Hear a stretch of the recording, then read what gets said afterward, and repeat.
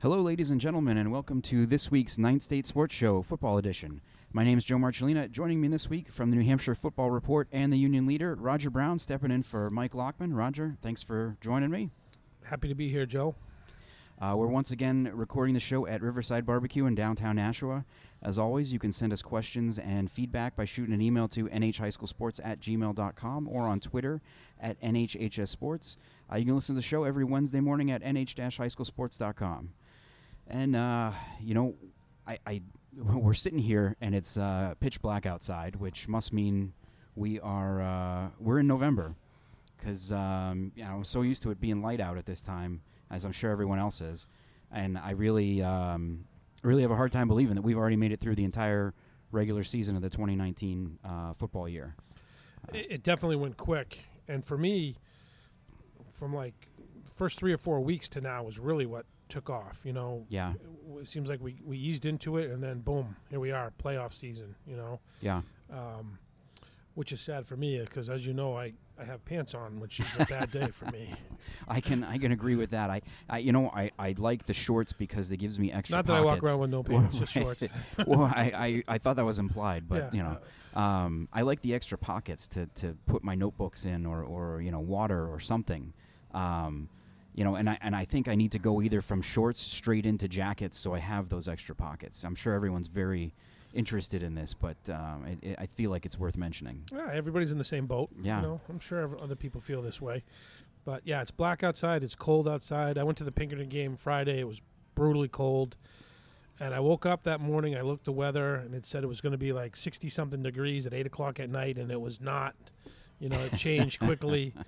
It was freezing. And so, got to buckle in for the next few months. Well, yeah, I hope you're ready for this weekend then, because I think it's supposed to be in the 30s Friday and Saturday.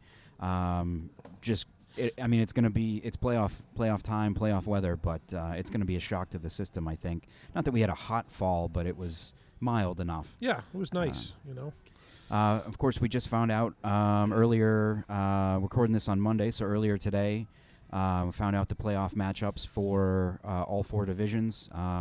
We already knew what Division 4 was going to look like a week ago. Had a pretty good idea, I think, both of us, of what 1, 2, and 3 were also going to look like. No real surprises. Anything that surprised you when they released the pairings today? That's what I look for, because you never know, See if there's anything that doesn't look right up there. But no, it was pretty much as I think everybody with basic math figured it would be. That's what it came out as. So no real surprises. Definitely some interesting matchups. I would say for first-round matchups this year, maybe more intriguing games than in a typical year. Right. I think anyways. Well, the one that kind of stands out, I think, and we talked about a little before we started, was the Pinkerton-Londonderry rematch. Sure. Pinkerton getting in by beating Bedford last week. I don't know about you, but I kind of, up until maybe 3 weeks ago, had pretty much left them for done. Pinkerton. Pinkerton. I'm with you. I thought they were. I think I wrote, Pinkerton won't make the playoffs, but I still think they're one of the 8 best teams in Division I at some point. Yeah. And somehow Goffstown pulled off that win against Salem, and it must be their talent because it's not their coaching.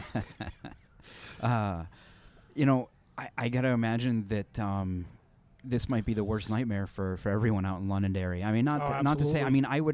If we're playing this game on paper, I think Londonderry probably wins by 3 touchdowns.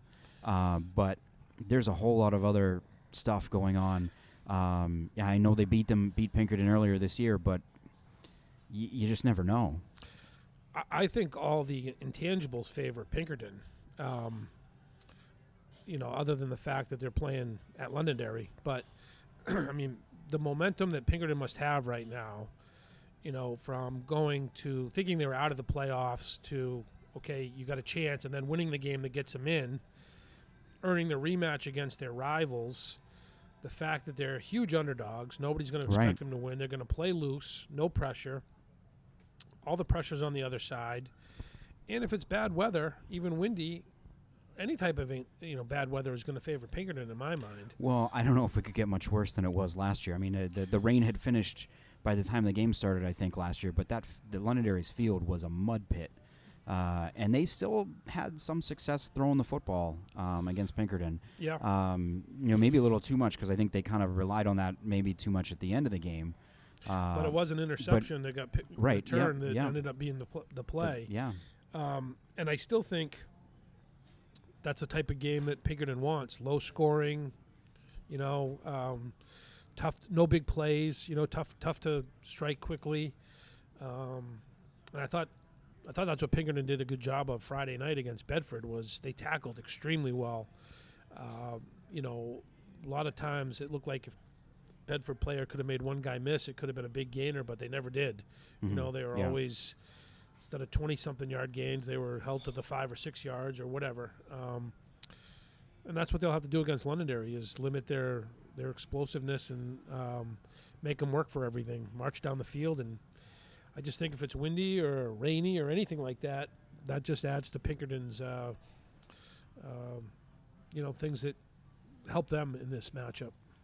On the other side of that cluster, the north-south cluster, you've got Salem going to Goffstown for a rematch of a game from 2 weeks ago. The Goffstown won 29-28. You mentioned it. I was also surprised that Goffstown pulled out a win there. But not just that they pulled out a win, but that they did it scoring 29 points against the Salem team that, outside of Londonderry, hadn't given up, I think, maybe 29 points all year. Probably the most physical team in the state, the Salem team. And honestly, all jokes aside, you got to give Goffstown staff and players a ton of credit because they're way ahead of schedule, at least in my mind. They got a lot of young players that are going to be very, very good. And, to win the conference 7-2, home playoff game, I mean, this is all gravy for them, I think. They're a very sophomore-heavy group. And not just winning it, but the team that they just beat to win the conference, they got blown out by earlier in the season. So, it looked for a large stretch of the year that they were going to be going on the road somewhere for a playoff game. And here they are getting to host one wherever it ends up being. Yep. So it's if nothing else. Friday night at St. A's is when we want it. It's when it would be, If you and I are putting the schedule together, that game or any of these other games is on a Friday night. Right now, all still scheduled for Saturday. But that's got to be a big. Just the experience of it is going to be big, I would think, for those young kids at Goffstown. Yeah, and again, we talked about the intriguing matchups, and that's one of them because Goffstown found a way to beat them the first time. So you got to, certainly they can beat them. We know that. Where 3 weeks ago, I wouldn't have given them much of a chance. So who knows what's going to happen there. Especially when we saw Salem beating Bedford the way that they did. Yeah. And knowing that Bedford had beaten Goffstown pretty handily. Yep. Yeah. Then on the other side, I think, one of the games that maybe wasn't quite as intriguing has become so unfortunately because of some injuries. But you have Merrimack this year coming to Nashua North. They played last year in the quarterfinals at Merrimack, a game Merrimack won, 6-0 in overtime. This year, Nashua North comes in as the 1 seed, 9-0, undefeated, but potentially without Curtis Harris again. Of course, he got hurt 2 weeks ago when North beat Merrimack. Still no real update on whether he's going to be playing or not, but it doesn't sound good. Yeah, if I had to guess right now, even if he does play again this year, I'm going to say he doesn't play this weekend, but we'll see. I don't know. I just know that was the thought process coming out of last weekend's game. He was supposed to get examined today, Monday. So until we hear results of what happened there, nobody knows for sure. It was Jaden Espinal that filled in for him at quarterback last week against Portsmouth. A pretty athletic kid, definitely a good football player, but he's got some big shoes to filling in for Harris, who potentially could be a player of the year. Sure. If not this year, then definitely next year. And then on the other side, we don't definitely know what the status is of Merrimack's starting quarterback, James Dowling. He left the same game against North with an injury. I'm not sure what's up with him. They'd also been mixing in Kyle Crampton a little bit at quarterback. This could be it could be another 6-0 overtime game, just for different reasons than last year. I mean, it was 7-0, like you mentioned, against Portsmouth. So, you know, if they don't have Harris, you could definitely see a low scoring game there. And I don't know what to make of the Exeter South game. Not to jump ahead. Yeah, no, I don't either. When these teams play back-to-back weeks, like seems to happen every year for some reason, it makes it a little tougher to gauge. I saw the score of the last week's South Exeter game, and I was wondering if South was really, if they really came to win, so to speak, since they knew they were going to probably have to go to Exeter. High percentage they were going to Exeter anyways, but and I don't know the answer to that still, but certainly wouldn't have blamed them if they didn't show everything and held back a few things for this week's game. Yeah, I mean, that was one that, unless something crazy happened, with Merrimack or BG, they were going to end up being that 3 seed. And it's unfortunate for Bishop Girton that they went into that Friday night game against Dover knowing that they were already eliminated. I definitely want to mention them for finishing 6-3. Great year. Great, yeah, especially considering that I think they lost about 1,000 quarterbacks throughout the season. Not many people could have overcome what they did at that position. Yeah. And had the season that they did. So to lose, to them as well. To lose a kid that was probably got a ton of their and Hayden Moses at the before the season even started, got a ton of reps for them. Really went 100% in, and then to lose his backup and spend a couple games with a kid who had never played quarterback before. And Joey Lupo trying to just basically run around and make something happen. I believe he got hurt as well later in the year. Yep. Dylan Sanasuaso came in and played pretty well for them as the year went on. So, and he's, I believe, junior or sophomore, so he's got another year at least coming back. So that might be a team to kind of keep an eye on. Yeah, definitely. Moving forward. Definitely. Those are your Division I matchups. As we said, all games on Saturday as of right now. I did see that Pinkerton Londonderry game got moved back to 2, but the other ones are all at 1 o'clock. Same with the Division II games on Saturday. And I think it's I don't know if you could have what the odds were for this, but last year you had Souhegan and Bow and Milford and Alvern finish out the regular season playing each other and then have to play each other again in the quarterfinals. And the same exact thing's happening again this year. Even to the point that Souhegan has to go to Bow, where they went last year in the quarterfinals. So I don't know, like, what I guess the odds were probably like 10% maybe less than that. Happens a lot. Of course, I've always Division II, I don't mind it as much, but it's a problem for me in D1 because a lot of times it takes the meaning out of the way away from that last regular season game when like South, let's say, even if they beat Exeter, they knew they weren't getting a home game. Right. Even though they would have had the same record and won the tiebreaker and all that. So that's why I won't go off on a tangent, but I need to fix that. But, I mean, with this, Milford went into Friday night's game against Alvern knowing that it potentially could get the 1 seed. Alvern potentially, I think, could have moved up to 3 or 4 if they'd have won. With what happened Friday night, Souhegan was already in the playoffs before games started. Their game against Bow started, but still, if they win that game, I think they could have jumped up to 4 or 5. And Bow needed that win to get the 1 seed after Milford had won. So, and that game, went up to Bow, and that game was highly entertaining. Steve Garrett may be one of the best, best running backs that we haven't talked about all year. Just a phenomenal performance by that kid. Doesn't come off the field. I actually got a nice chuckle from him afterwards because I talked to him after the game. We finished the interview, and I turned off my recorder, and he says, I'm sorry if that wasn't good. I'm just so tired. And I said, really? Why would you be tired? Yeah, right. Like, what have you been doing all day? I had over 250 yards rushing, 5 touchdowns. He was a monster on defense. But, as well as Bow played in the second half of that game and they were able to come back and win, Souhegan had a chance in that game. Some late fumbles did them in.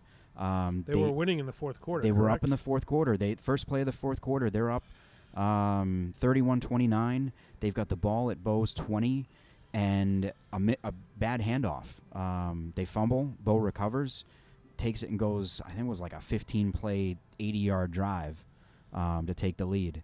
And earlier in the game, it was Jake Savello for Souhegan made a phenomenal catch right along the sideline in the end zone. I actually got video of it. If you go to nh-highschoolsports.com, you can check it out. It was called out of bounds, and I want to say I do not blame the ref at all for calling, because I watched it. I'm standing right there. I watched it live, too. I thought he was out of bounds. I went back and slowed it down as much as I could, and it looked like he may – what I think the thing was is his knee came down in bounds, and then his hand came down out of bounds. And watching it live or watching it full speed, they look simultaneous. I mean, slow it down and Tough pause call, it. yeah. But, I mean, he laid out, made a one-handed catch, tucked it in. I guess long story longer. They score that touchdown there, and it's a different game too. Instead, they kick a field goal, and I think it was 17-0 or 17-6 at that point instead of 21-6. One of these Division II teams is going to have to come up and play some defense. Pelham is the one that stands out. They've been pretty consistent in that area, but that seems to be the question mark for a lot of these other D2 teams, particularly the ones in the South. And really, I don't know if I ever remember a playoff field being as deep as this one is. It's like March Madness. I'm going with the 6th seed to win it, come out of it. But you could pick a lot of teams, and I could make a case for them winning it all, in that field. I mean, going back to Pelham for a moment, I mean, they held Milford, who scored, 35 points or more against everyone else except Alvern to 14 points in overtime. They held Hollis Brookline, who's I think has a streak of they score 50 plus 50 a game. They held them to 15. St. Thomas puts up a ton of points. They held them to 15. I even think I think they gave up 2 TDs against Alvern. I think one of them was a defensive touchdown for Alvern. Yeah. So I mean, they're. So they stand out for that reason, And that's something I think that gives you a pretty big advantage come playoff time, is because, again, when the weather gets bad, you have to go on the road. Defense doesn't usually get affected by cold weather and road games. Right. And their first round matchup will be interesting too, because with all the spread teams, you got 2, old school offenses going at it, wing T. So that. When was the last time that Plymouth and Pelham probably ever played each other? That's a good question. I thought about that earlier today, and I didn't research it, but I mean, it'd have to be. Actually, I would guess no, because Pelham was in D5 way back. Pelham bounced around, and then they skipped D4. They went from D5 to D3. I remember they went up instead of down 1 year. So. I couldn't tell you. I certainly don't recall it. And even if they were in the same division, a lot of years, everybody didn't play everybody in that division, So I don't recall a meeting between them, but, if it was a long time ago, I would be willing to bet. So looking at this, the last matchup, one that we haven't mentioned yet, you got Hollis Brookline going to Kennett. And I kind of think, I don't know how often you call a 4 or 5 game an upset if the 5 wins, but is that what Hollis Brookline is, a 5? Yeah, they're the 5 seed. Okay, Plymouth is the 6 seed. Oh, okay, I got it mixed up. Yeah, I'm going with the 5 seed then. Yeah, I mean, I know they have to go to Kennett. Like you said, it's not going to be great weather, or it's going to be cold weather. But the way Hollis Brookline's been playing. And Kennett is a bit of a question mark to me. I know they've had a great season. I know they played well, but they've played 3 playoff teams and got blown out by 2 of them. If you had to pick a team to play, not that any of them are easy, but Kennett might be the team. Just based on how they fared against some of the better teams this year. And I think Hollis is healthy. Like, they were banged up earlier in the season. I think the last couple weeks they've had both Wimmer brothers out there. The Thermitis kid is back, been back for a couple of weeks. They looked healthy against Alvern. Yeah.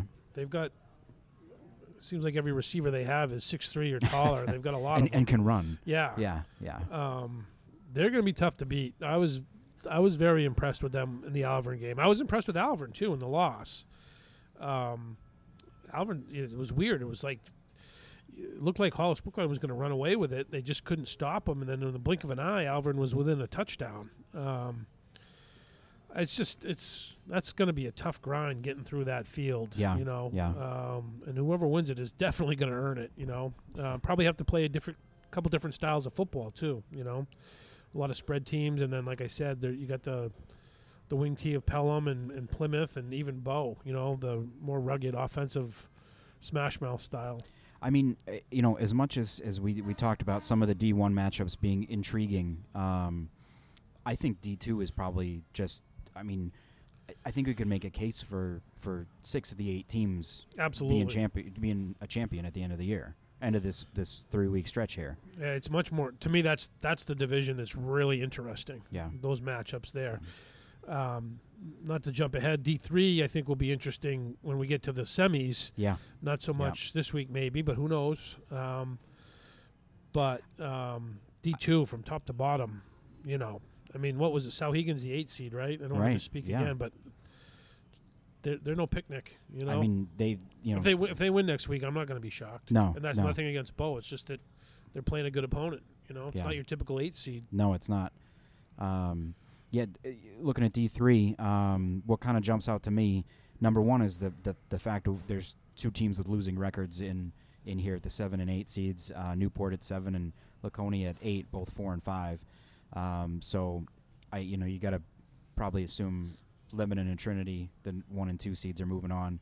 That 3-6 game between Campbell and Stevens, I think this is like the 3rd or 4th year in a row that they've played each other in the playoffs. I know, Campbell beat Stevens last year in the semis, and I believe the year before in the quarterfinals. And I think maybe even the year before that. And I think Stevens got them maybe during their championship run a couple years ago.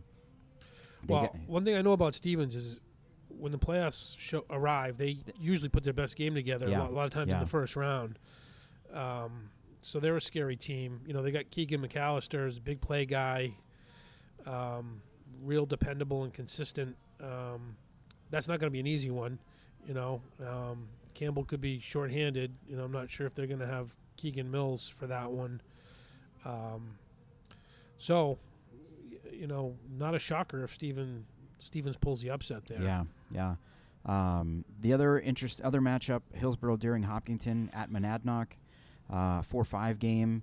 You know, Monadnock beat them pretty handedly in a game that was close in the first half, more so because of Monadnock's fumbles than anything else. Hillsborough Deering was banged up for that game, missing their starting quarterback. They tried a couple different things on offense that really didn't have much success with, and Monadnock blew that game open the second half. But if the Red Hawks are healthy going into this one, I think it would be a little bit of a closer game. But I still would probably favor Monadnock in this one. Yeah, I haven't seen much of either team this year. Monadnock seems to be just a notch below the other 3 teams that are seated above them. But obviously a quality program, a winning tradition there, particularly recently. You got to go to their place and win. Going to be tough. But that said, you know, it's a decent match. It's an intriguing game too. You know, I would expect that to be competitive at least for into the fourth quarter. You know, and I think you saw the first matchup, right? And I know it wasn't as close as a lot of people thought it might be, but as you mentioned, they weren't quite at full strength. And I do know enough about HDH to know that if they're playing well, you know, they're going to be a handful. Yeah, Monadnock did a really nice job of shutting down Colby Quiet in that game. He had 2 long touchdown runs, but outside of that, he wasn't able to get free and do much. And Monadnock, 2 kids that really have kind of, I've seen them twice this year. Lincoln Blodgett at running back. Good player. Just a tough kid. He's got a little bit of speed, but he doesn't seem to mind running inside either. And then their quarterback, Nate Doyle, who is first-year starter for them, looks like he's got some, the ability to throw the ball around. Obviously it's something that they don't do a lot of, and I think, in that Campbell game, you saw a little bit of when they had to throw the ball more, they weren't as successful because it wasn't as much of a surprise. But he looks like he's got a pretty decent arm, makes some good decisions. So that's something to kind of watch out for. Yeah, if Monadnock can throw it a little bit, that changes things because you can't just usually they're just ground and pound, and you can't stack the box if it's like Exeter. Sometimes they're 2 or 3 for 80 yards and 2 TDs or whatever. Yeah. You catch them by surprise. You don't have to throw it a lot, but you just got to be effective when you do. And we've got semifinals in Division 4 coming up this weekend. Of course, only 4 teams out of D4 make it.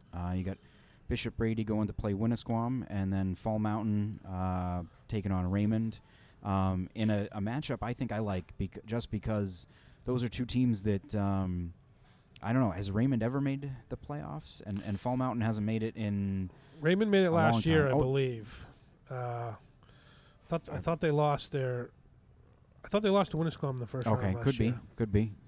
Fall Mountain, though, that's the story of the state, really. I was at their last playoff game, and I don't think I was of drinking age at that time. They got blown out by Somersworth. It was a D3 semifinal. I think it was, 1994, I want to say. And I've actually been trying to research when their last playoff victory was, and I haven't been able to locate anybody who can tell me. Even a winning season. I think this is only their second winning season since '99, or if I'm not mistaken. So, and credit to them, they started the year 0-2, and then they've been really, really good since then. And they were supposed to have a good defense. That was what was going to carry them, and it's been good for the last 5 games. I did see Raymond play 2 weeks ago. I got to give a shout out to Mascoma because they got upset by Mascoma, and I was thoroughly impressed with Mascoma and what they have. So just keep an eye on them for next year. They're going to be good. A lot of juniors, well coached, etc. But Raymond was a little banged up, and I don't think it was the performance they were looking for in their final tune-up heading into the postseason. Quite a few penalties, turnovers, didn't run the ball very well. So, they've had 2 weeks to fix things because of the bye off week. So we'll see. I know last year they only played 7 regular season games too, but I don't remember them having 2 out of 4 weeks off, especially the week going into the playoffs. I could be wrong about that. I think they had the first week off last year. That sounds right. And then they worked in another bye. Yeah, early October, I think. I don't think I would want to buy going into my playoff game myself. Yeah. But I wouldn't want to play just 7 games either. I know they do it for, health reasons for a lot of these teams that don't have big rosters. But that's probably a discussion for another day. There might be something coming down the chute. One thing that something we haven't heard of. I feel like we hear about every year or every 2 years at this time is changes to divisions. Something that really hasn't been talked about at all this year. But that's a conversation for another day, a non-playoff day. That's a whole other show. Yeah. Any thoughts or any idea where you're going to be this weekend? Hopefully somewhere Friday night, and then a game on Saturday. Yeah, right, exactly. I don't know for sure, but I'm guessing I'll be at Londonderry for that rematch between Londonderry and Pinkerton. Should be a good one. 2:00. I think it'll be closer than the first matchup. It got away from Pinkerton in the first half of that one, although they did, they made a game of it. Yeah, they made a game of it with a good third quarter. And I think they got to play a similar game as they did against Bedford. A low scoring, relatively low scoring, anyways. Limit big plays, try and control the ball, keep it away from Londonderry, and then not only control it but get points at the end of their drives as well, because they're going to have to score. You're not going to keep Londonderry, too low in terms of the point total. So, they may need a couple big plays. Something in kicking game, kick return, block punt, something like that to help them out. But the craziness, the way Pinkerton has just owned them over the years. I just can't imagine they're not going to go in there with confidence, even though they lost the first matchup this year. And something crazy usually seems to, in years that you think that Londonderry should win, something crazy usually seems to happen. Yeah, like last year. Yeah. Beat them twice, and I didn't think, on paper Londonderry was probably supposed to win both those games. Yeah. Yeah. And I just think, Pinkerton going in as the underdog, being loose. I think Brian O'Reilly won't be afraid to call whatever's in his playbook at any time, because I just think they're going to have a gambling attitude of what do we have to lose, you know? Yeah. If we have to do trick plays, if we've got to throw it on first down, whatever. What do they got to lose, so to speak? So that would make me feel good if I was on the Londonderry staff. Yeah. Well, he is Roger Brown from the New Hampshire Football Report and the Union Leader. Roger, thanks again for joining me this week. Sure thing. I'm Joe Marcellino. We'll talk to you later.